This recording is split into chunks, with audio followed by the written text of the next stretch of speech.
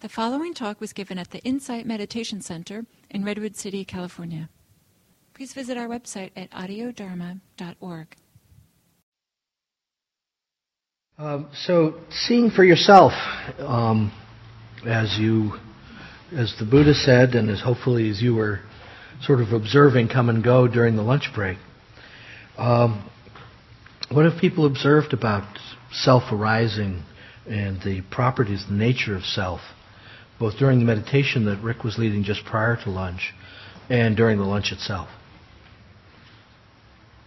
Any thoughts? Anything show up? Yeah. Well, I think that what I saw was when I wasn't paying attention to anything particularly, I didn't think about forming a self. Just was not interested in it. But whenever I began coalescing around a story I was telling, then I began to get a sense of self. And I started seeing it come into play, and I was like, oh, this is interesting. And then the story stopped, and then I went off and I just went back into, I guess you call it average mind or something. But yeah, that seemed to be what happened. Yeah, it would show up, and then it would go away. So it would show up around telling a story. Yeah, okay. Yeah. When I had to identify with it. Right. Not I didn't have to do it. I did it naturally. Just did it. Mm-hmm.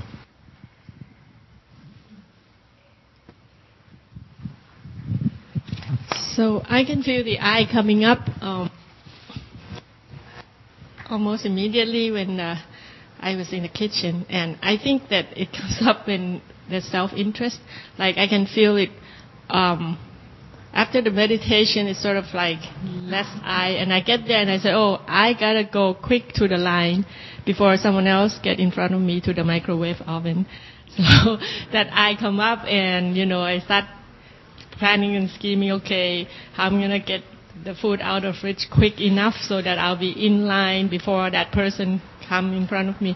So that kind of I come up, and then it comes up again, like during lunch, I was chatting with a friend, and when there is a difference in opinion, then there's a feeling that there's a separation. Like this is his opinion, this is my opinion. So we have story, we have drive states like hunger, and we have conflict. Should I say self-interest rather than drive state? Well, the self-interest you're talking about, getting my hunger satisfied. I mean, getting my food to the microwave. Before someone else. Before somebody else. I'm hungry and I don't want to wait. So there's the drive state and conflict issues when your difference of opinion kind of thing shows up. No. Well, I wasn't watching too much, but I was aware of it, and my partner was that I ate with. What she mentioned it, and she goes, "Did you know he said to do that?" I said, "Yeah, I did." And I said, "Well, I'm feeling pretty hyper right now, so it's really hard for me to slow down." But I did notice that when I was using the pronouns, and I thought, then I thought, well. When I made a comment about, like, I use doctors for this, not for this, or whatever, and I thought, okay, who's I? And then I thought, who's I? Who's talking? And then I thought, how am I supposed to talk? I love it.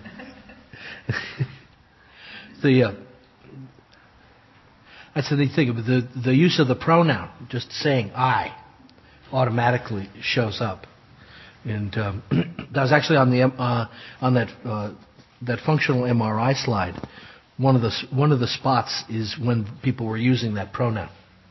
So there's a place in the brain that sort of pops into gear when you make that statement.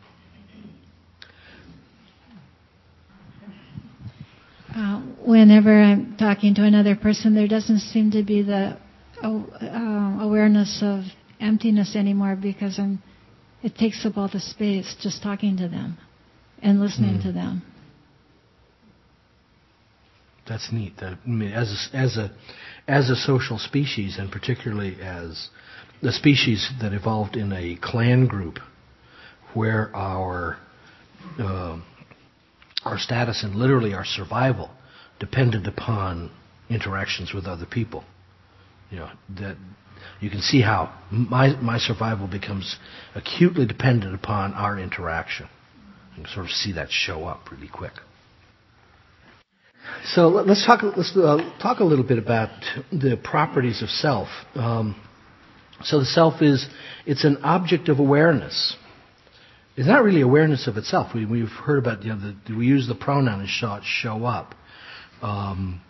The awareness of when we're in conversation, having all of a sudden I show up and kind of fill all this space, as opposed to it not being there when I'm not in conversation, when I'm dropped out. It's not the awareness, and you can actually be in this interesting state of both watching the I happen and being aware of it while being in it. So you can see that it's actually not truly me. It's an object of something. And it's associated with the events experienced by a particular body and brain. We had 4 stories, 4 or 5 people talk, and there were 4 or 5 different experiences, all of which every one of us could probably relate to in some way, but each was individual for that period of time. That was what was happening for them during that lunch break. Might have happened to me on another lunch break 3 weeks ago, or one next month, that kind of thing. The other thing is that the sense of self activates and deactivates as a means to the ends of the ends of that individual organism. The circuits light up to survive, and then they settle back down again when the survival needs diminish. I'm going to get to that microwave, that kind of story. And then I've gotten to the microwave. My food is warm. I can sit down to have lunch, and the sense of self begins to diminish. So it's not a constant thing. It sort of fluctuates, a little bit like a thermostat. Or it's more like a process of selfing rather than some kind of static, fixed, unchanging, eternal entity that's there forever and ever and ever. It's especially triggered by greed and hatred and clinging. Clinging either in its type of desire or clinging in the sense of its opposite, was its aversion. And so to notice how desire creates selfing is a kind of a critical piece to note that self shows up when we need something, or when we think we need something, when we want something. It's variable, it's inconstant, it's impermanent, it's not to be relied on. It's made up of parts, it's compounded. The self shows up as a part of conversation, or the self shows up as a part of the use of a pronoun when I'm discussing something, or the self shows up in terms of a story. It's put together for the purposes of that task, and then once that task is accomplished, it dissipates, begins to dissolve away again. And ultimately, it's linked to this sense of tension and contraction, and basically dukkha, suffering, that shows up when we coalesce around this idea of me, myself, mine, I as something eternal and completely to be relied on. So I think that's really kind of neat to see all of that show up just in having lunch. And so now, with my trust... There we go. It worked. You've seen this picture before. This is your brain on self. All right. If you look kind of at your slide, there basically are crosses, squares, and diamonds. And I forget which is which. This will be one of the papers that's going to be posted on our website. It's got a great title, Is Self Special? And their point is no, that self is distributed throughout the whole brain. Basically, one of those squiggles has to do with recognition of self, like using one's name or seeing a picture of oneself distinguished from a picture of a different person. Second, making a choice that requires a strong activation of agency or willfulness. And then third, a personal memory, personal story. All right. So those are the different things. And the point is that those functions and variations on those functions are widely distributed in the brain. So they're distributed. This means, by the way, that reducing self-oriented or self-referencing mental activity is a nice way to quiet the brain down generally and help it move more and more into that quiet that is a prelude for the deeper states of meditative absorption. Or if you just feel like your brain is too overheated, one way to dial down the thermostat is to start relaxing that sense of self and start observing when it's unnecessary. One way to do that is, as she alluded to, is to be attentive to the use of the personal pronoun. It's very interesting how often the word I or my is actually not necessary to convey meaning. I have grown attentive to that in emails. Like I could have said my emails. See, but it's a very interesting thing to just observe the degree to which self is constructed. It's amplified and then deactivated. Okay. Now, the neural structures that support self in its various manifestations, and we'll get into some of those a little bit later on. If you think of itself basically as two fundamental manifestations, identification and ownership. That's in the Dharma and agency, those three. Identification, ownership, and agency. Those are the three kind of hallmark qualities of self. One thing to realize, of course, is that the neural structures that support that occurring are as physically real as the neural structures that support the image of a rose or a memory of when you were in some camp when you were a kid, right? Or the knowledge that 1 + 1 is 2.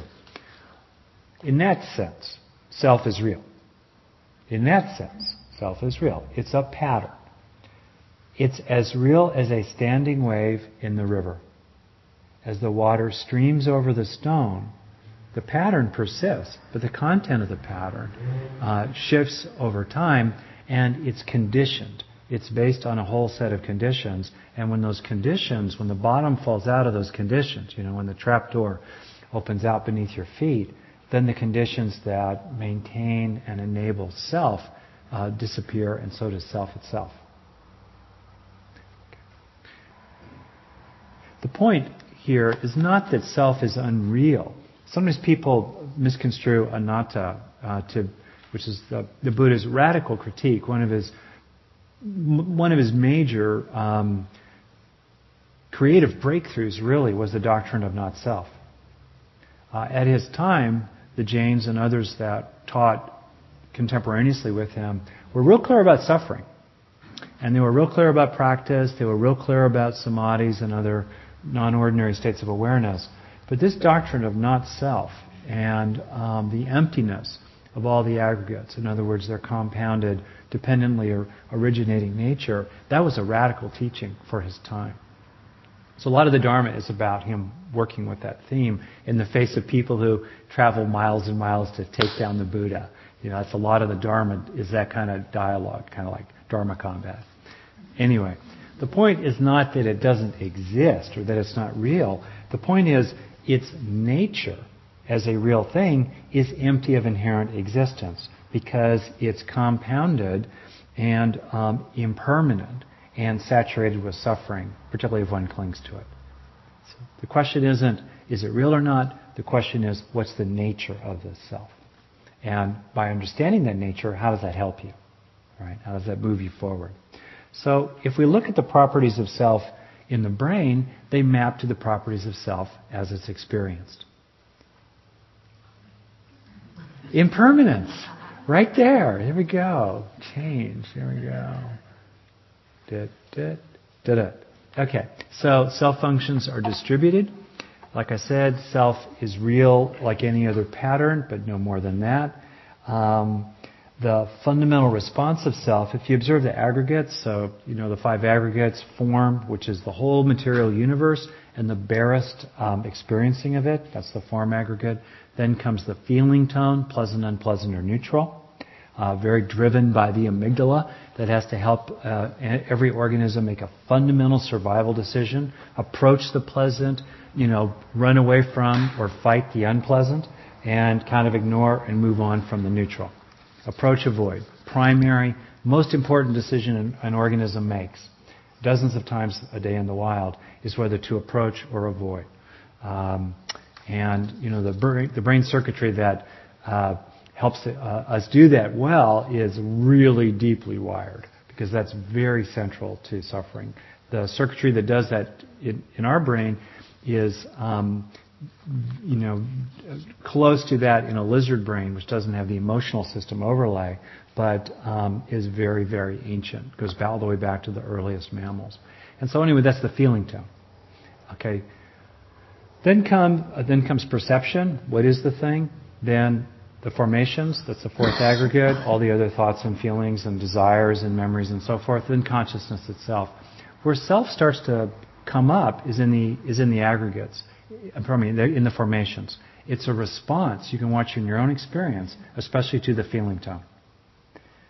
In other words, if you kind of watch your own mind, like in meditation we can do that, or generally in life, you'll watch, there'll be the registration of something, then a kind of rudimentary feeling tone of it, then maybe a labeling, and then wrapped around that about 3/4 of a second to 1.5 seconds after that came in, self, identification, me. You could see it kind of added to it. And you can see how that happens, in terms of the processes of the brain itself. So, that's why actually being aware of the neutral is a doorway to selflessness. Because if self activates a lot around strong, pleasurable desire or strong threat, in other words, strong approach, strong pleasant, or strong unpleasant avoidance, self really lives there, because that's where it has a strong reproductive benefit in terms of evolution, passing on the genes and so forth. And we'll talk about that a little bit later on.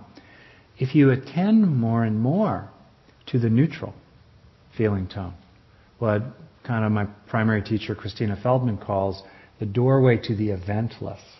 Isn't that a lovely word for the unconditioned? The eventless as the neutral. And that is a great way to undermine and diminish and relax the sense of self, attending to the neutral. That's a wonderful meditative practice, to attend to the neutral. The other thing is why equanimity is so central in Dharma practice. Equanimity, if you recall the key links in the chain of dependent origination, goes contact, that's basically that kind of form and the basic sense of things. Then comes the feeling tone. Then comes craving, clinging, suffering. That right there is a phenomenal opportunity to snip the chain of suffering with equanimity, where there is a feeling tone. It's pleasant or unpleasant. There's no doubt that an arahant can experience pain, can experience the unpleasant, or the pleasant of a delicious flavor or a beautiful sight. The question is, what's the response to the pleasant or the unpleasant? And equanimity, calm, is about not having reactions. There's not much pleasant, not much unpleasant. We're just really calm. Equanimity is not reacting to the reactions. So equanimity is much more powerful. You can use it under any conditions. Okay? And so if we can develop more equanimity, we undermine the ground of selfing.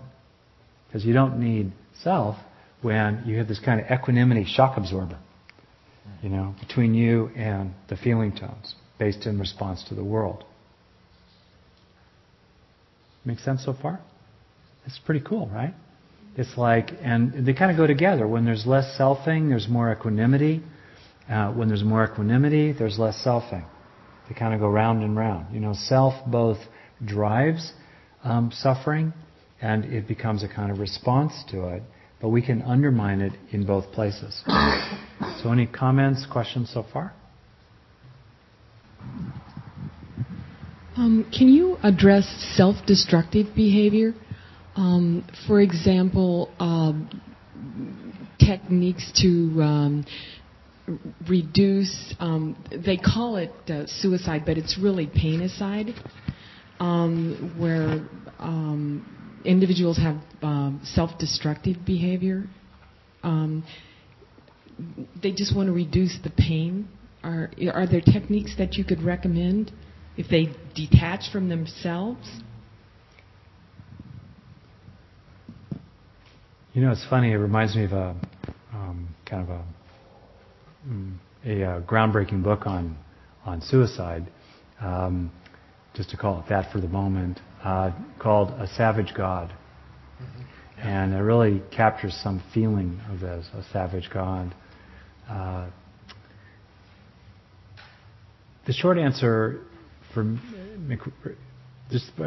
is that anything that helps undermine the conditions of that would lead a person to feel that their least bad opportunity is to jump off the bridge is going to reduce the likelihood of the person jumping or pulling the trigger or swallowing the whole bottle, etc.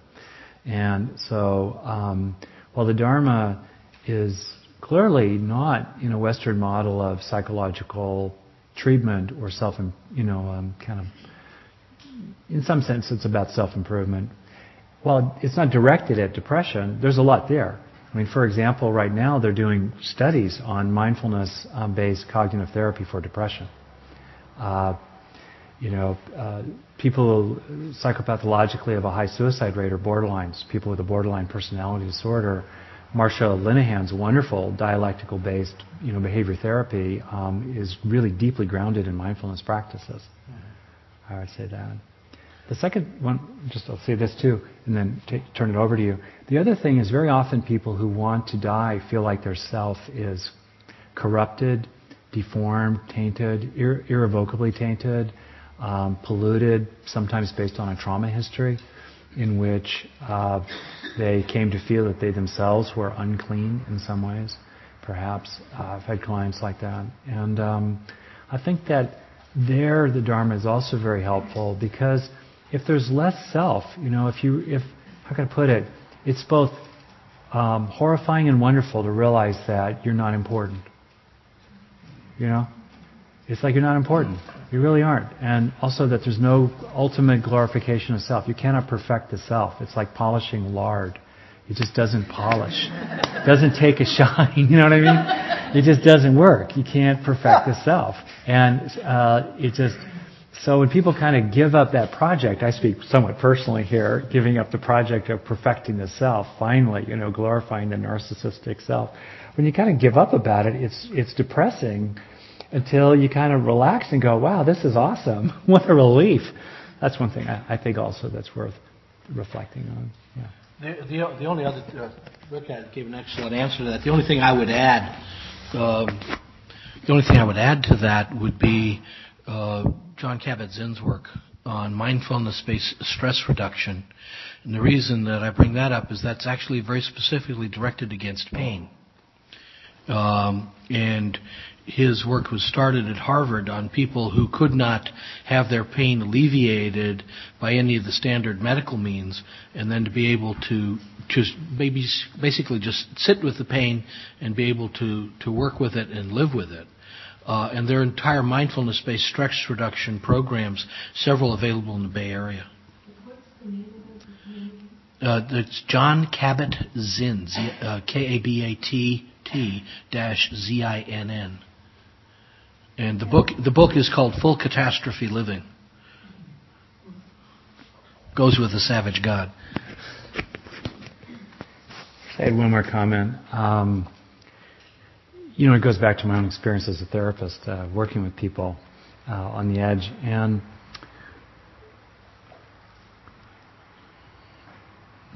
if you think about what's practice really boiled down to, it boils down to three things. It boils down to being able to be with what arises. That's the mindfulness side.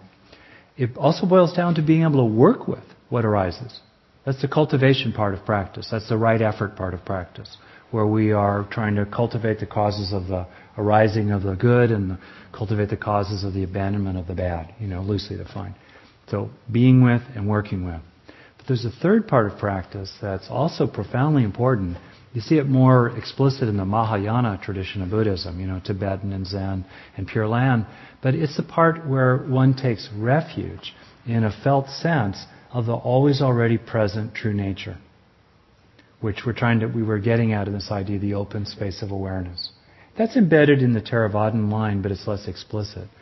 And it's this notion that underneath everything, our good personality and our bad parts, is a well of being, a ground of being that's mysterious.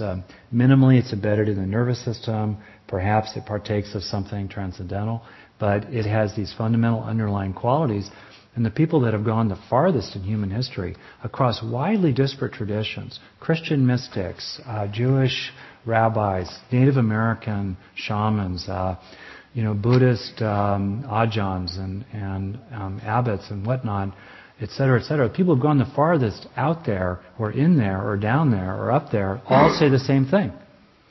They all bring back the same report, right? From the farthest frontier. They all say, who you really are, who we really are, is wonderful. It's good. It's good news. And that's what's underneath this fundamental sense of the damaged self and the rotten life and the hopeless prospect. This fundamental idea that what's always already true is that the fundamental ground is good. And that is very deep in the Dharma. And that's, I think, a wonderful refuge for people. To have a growing sense of that they can go to. So, is it original sin? Yeah, that's exactly right. Yeah, that's right. Yeah. Okay, so actually I'll just make the segue. So if we could, the segue here, we're going to talk about. Sounds like you're probably going to be necessary to push that button for me. How about it? Why don't you push the down button or the... There we go, it worked, see? Anyway. So I'm going to talk here about so where is the self? How did the self arise? And if the Buddha goes to great lengths to explain how things come to be. Because if you understand how a thing comes to be, you can understand what to do about it. And it gives you a kind of perspective about it. So we thought we would take a swing here for the fences and go through, okay, how in the world does a self, how do you go from primordial slime? The earliest little multicellular organisms, in other words, because they had multiple cells, they had to separate their sensory apparatuses from their motor apparatuses, and they needed a method of communicating between the two, thus the origins of the nervous system. All right? So how in the world do you go from some little multicelled sponge in the bottom of the sea 650 million years ago to Woody Allen today? Self-conscious, self-preoccupied. Good man. I liked Barcelona. Was it something Christina Barcelona? Yeah. My wife really liked that movie. I thought it was good. She thought it was great. Okay. So here we go. So we want to do, it's actually pretty straightforward, but we want to do it in numbers because it's kind of weird. What I noticed myself when I worked through it, I wrote this, so I had to understand it. But when I go through it, actually I don't always understand it until I really, really concentrate. But what I do get going through it is a sense of the plausibility of the links. And somehow so I invite you to kind of orient a lot to it if you want that way. So in the very beginning, what do we have? We have an organism has to represent the state of its body. Because if it cannot represent the state of its body, it can't put in correction. Organisms are dynamic systems that stay healthy when they maintain an equilibrium. An equilibrium that's defined in three ways. It's grounded around a central resting state that it oscillates around. Its oscillations are kind of smooth and not chaotic, and it stays within range. All right? Whenever that organism goes out of range, based on different things that happen in life, it starts to suffer. And it needs a signal of suffering so it can put in corrective action. It's very central. But if you can't represent your own state as an earthworm or a sponge or a crab, you can't put in corrective action. So you have to have basic representations. Level 2, and those representations, you could say, comprise the experience of the organism. Okay, we're not yet up into conscious human awareness of experience, but we're talking about what's actually happening in the flow of information in the organism. Step 2, with rudimentary memory functions, the organism starts registering its own history. So it starts becoming able to learn from experience. You can train an earthworm to turn left at the junction in a path rather than right to avoid an electrical shock if it turns right. Okay?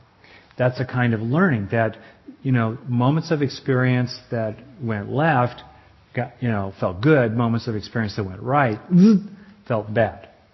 Okay, so now we have a trained worm. All right.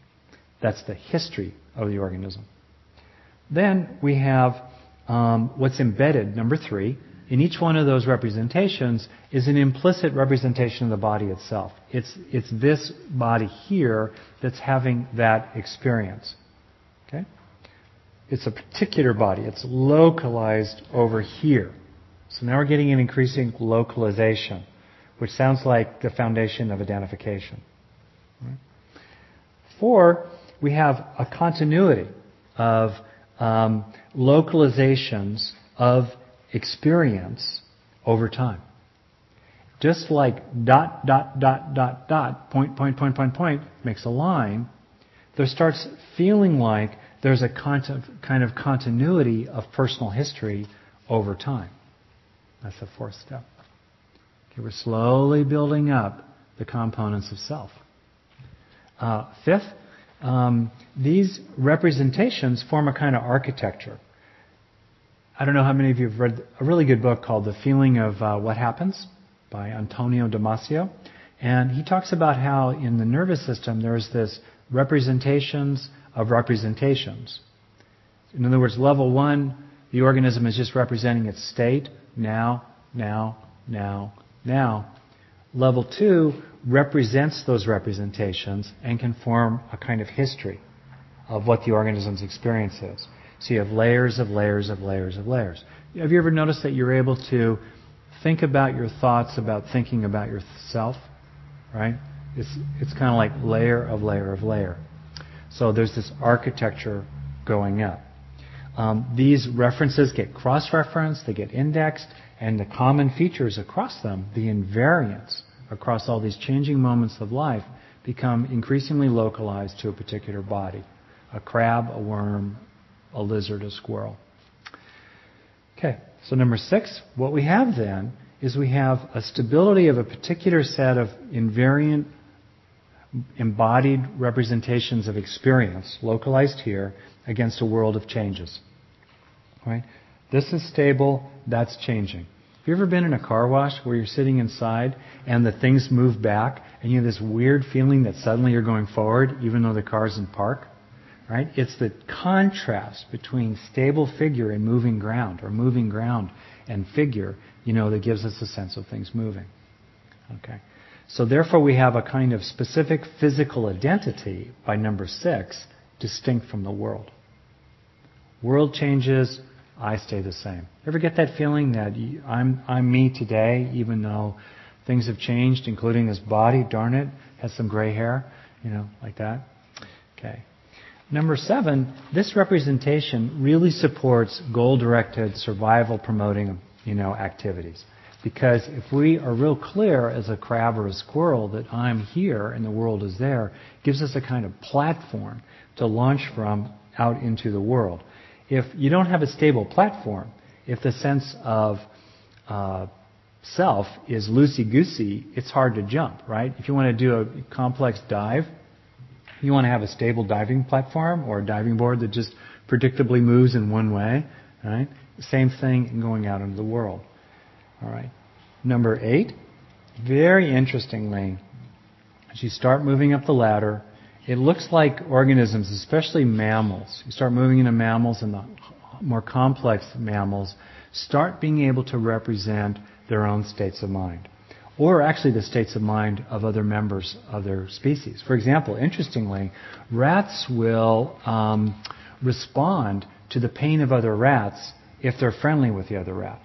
But they won't respond to the pain of the other rat if they're not friendly. By the way, this is most pronounced in male rats. That distinction between friend and foe, got to admit it. But anyway, so obviously this little rat, our little rat buddy, right? How big is that brain? I don't know, about the size of an almond maybe. Probably smaller actually. That rat brain can represent, in a rudimentary sense, the experience in the brain of another rat, in the mind of another rat, really. Okay, so there's a representation of mental states. So now what do we start having? We start having an association of representations of mental states and physical states and world. All starting to come together. And the ability to represent states of mind and have states of mind become goals. One of the really interesting things for a child in child development and parenting is having the child helping the child begin to appreciate certain states of mind as positive ones, because they have rewards. Like that adolescent over there, we were talking about meditating, right? One of the key things is to discern, as the Buddha said, a wise person gives up a lesser pleasure for a greater one. You want to help that adolescent or that 3-year-old or that 55-year-old today come to appreciate that peaceful, loving mellowness is actually a greater pleasure than inebriated, angry quarrelsomeness or something, right? Even though, inebriated quarrelsomeness has its payoff in the moment, does it not? But it's a lesser pleasure. So it's the giving up of a lesser one for a greater one. Okay, and being able to represent states of mind is critical to that. Okay, number 9. These mental states get linked to body states. So now we have a unique physical and mental identity distinct from the world that is the locus of a history of pleasant and unpleasant experiences, with embedded preferencing, of course, toward the pleasant and away from the unpleasant. And then moving on to number 10, and this gets really interesting. If you think about it, it's the experience of experiencing, right?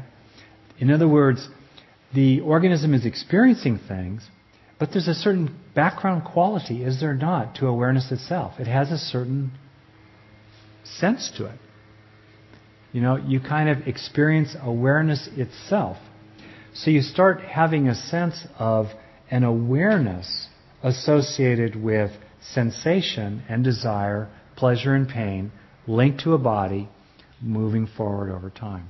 That has a history, has memories, has all kinds of personal identity, etc., and thus self is born, particularly in its human, complex sense. Question or comment about that? Is this interdependent co-origination? This is an example, but not in that great sense. No. Yeah, the Buddha didn't have modern biology. If you think about it. Yeah. Anyway, maybe that's complete. Yeah. But and this is actually based on the thinking of a lot of people. Who knows exactly? But it's a way to think about the steps that really needed to happen in evolution for us to have a sense of personal identity. Okay. One person over there, then we'll move on. Yeah. In number 6, what was agency? Oh, thank you. Intentions. The agency is the sense of that one is a hammer, not a nail. In other words, that one can act upon the world or act upon the way the world acts on you. And so that's intentionality, planning, directedness. As we'll talk about, I think in a minute, if you don't have a self, it's really hard to function in the world as a child. People with a disturbed sense of self have a psychopathology there. What maybe I'll say this, then turn it over to Rick, who's not going to talk about the complex self. By the way, this is the most intellectually gruesome section of the whole day. And we're only about 15 more minutes or less. Put after lunch. Yeah, it was not smart. That was dumb. But anyway, so we're going to be, we just thought, how could we do this without going at this one? You know what I mean? We would have left it out. So we wanted to go at this one.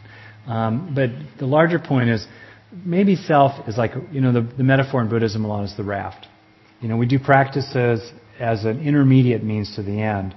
But when we achieve the end, we drop the practices. We don't keep carrying the raft on our head when we cross the lake to the other side. And maybe self can be something like that. There's a place for it, but when it fulfills its functions and starts getting in our way, then we want to lay down the raft. So how do we place this? Another way to look at this is, as Rick was alluding to in the description of those 10 points, sort of the evolutionary history. So the architecture that we've described here begins to show up somewhere between the reptilian and the paleo-mammalian. For example, with added neurologic equipment, there's added capabilities. The reptilian self, which is basically sort of an immediate reactive, where in terms of those 10 points, there's not a lot of sense of history. There's not a lot of emotional connection. There's not a great deal of agency. There is act and react. If you look at a reptile, they really don't have a great deal of memory. I mean, yes, you can teach an earthworm to turn left or turn right based on an electric shock and a food reward, but there's not a whole lot of memory in the reptile's approach to the world. What happened a lot in terms of the reptilian approach to the world is the ones that made mistakes got eaten. And so there was this genetic selection, and it takes a long period of time for that to work itself out. But with these, as you get up into the higher area, you get things like territoriality, area of possessiveness. Okay, so now let's talk about this elemental self, which was listed, which in Rick's 10 points, gets associated in the brain with territories and possessions. The sense of self extends out beyond the individual body. So the representation of those things outside of the body, which are important to me, mine, and survival, begin to be attributed to self. You mess with, the bird saying, "You mess with my eggs, you're messing with me." You get the bird attacking you when you're attempting to take the eggs from the nest, somewhere high up on the rock wall. And then as you get neomammalian in the primate brain, you begin to get even more things of where the sense of self is extended out. Think about an orangutan or a chimpanzee or human. Really interesting things start to happen then. And you just take those 10 points and start elaborating them into this following idea. Self in relationship to mate or to other.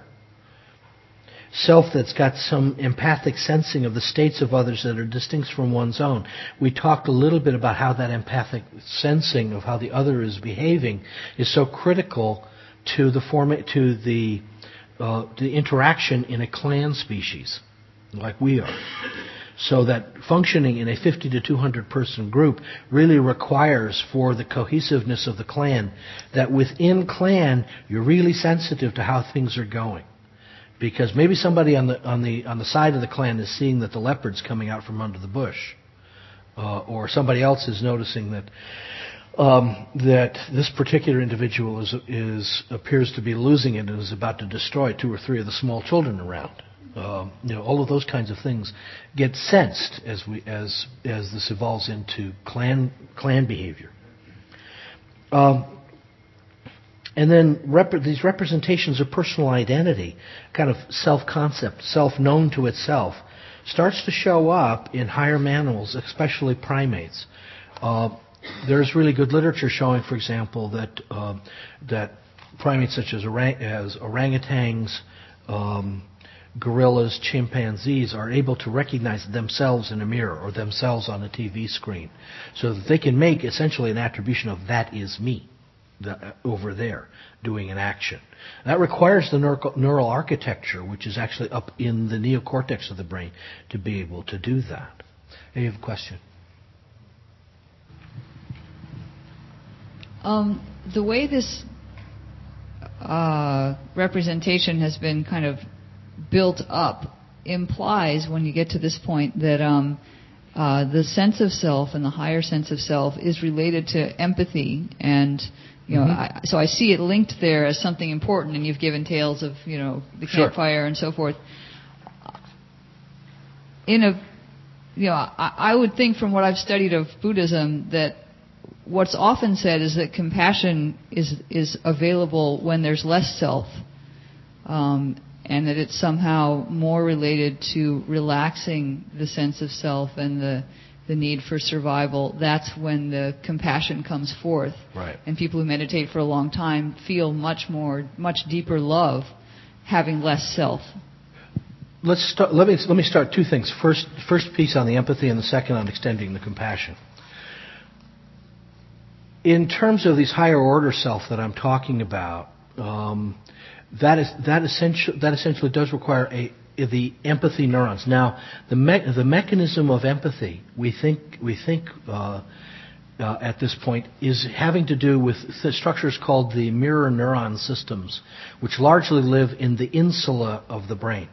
Now the insula is this interesting thing, but you remember in pictures of the brain you get this sort of ram's horn effect of the cortex going around, and there's a big fissure in here called the Sylvian fissure, and that defines the frontal and parietal lobes from the temporal lobe. Inside that fissure, the cortex actually goes in and then folds around on itself, so that there's some cortex that's on the inside. It's way in from the outside surface of the brain. And that's called the insular cortex. That has in its nature is the monitoring, the cortical representation of internal body states. My gut feelings, the cortex representation of my gut feelings shows up there.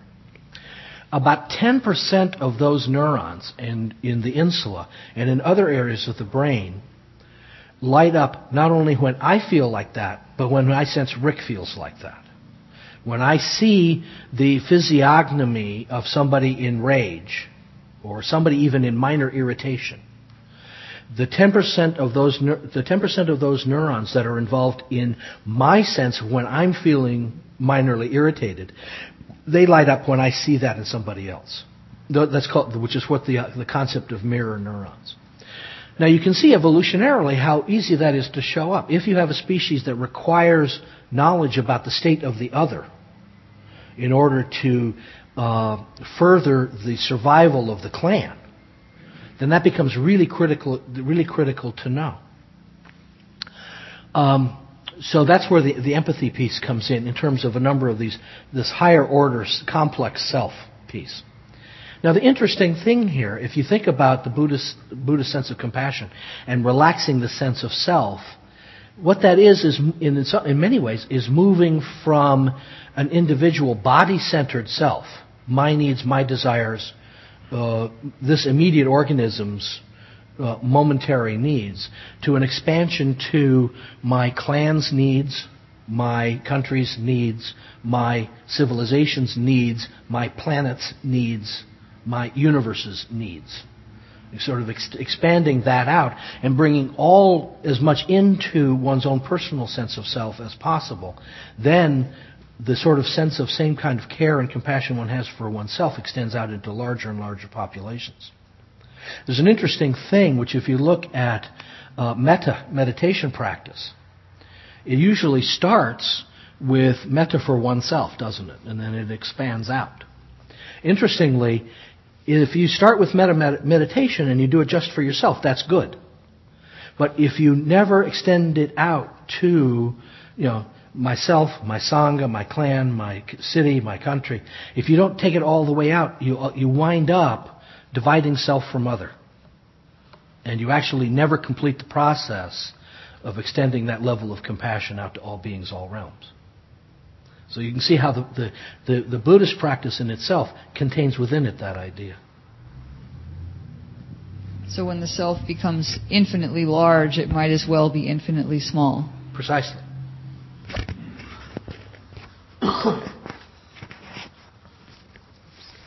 A single point has infinite dimensions in that sense.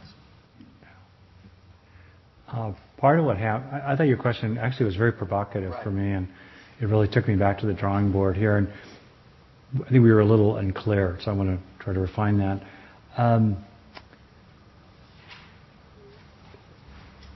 In a social group of 50-ish or so primates who are cooperating with each other to survive, and while competing fiercely and sometimes murderously with other primate groups, on the plains of Africa, it really helps to be able to attribute a quality of self to another person. And you can think about, I don't know if you've ever been with someone who's really autistic, but particularly for a parent who attributes self dearly to that child commonly does not attribute self to the parent. One of the research now on autistic kids is they don't have theory of mind, and as Rick was alluding to, they tend to be deficient in the mirror neuron systems, and there are different kinds of mirror neuron systems. So it's an attribution of self to another person. We can have empathy without selfing. Empathy is another content of mind. It's a very benign one. It's a wonderful one. It's to cultivate.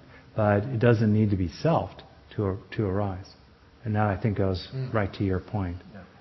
And in fact, arguably sometimes... Now, it is clear, though, key point, on the research on empathy, which is really interesting stuff, actually, that if a person doesn't have a capacity to differentiate the state of mind over there from the state of mind over here, you can't be empathic.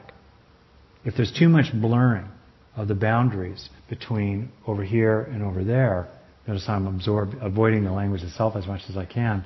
If there's not a fairly good boundary there, a distinction, it just gets all blurry and you can't be with what's over there. In fact, what often will happen is you're so flooded with what's over there that you can't be present with what's over there.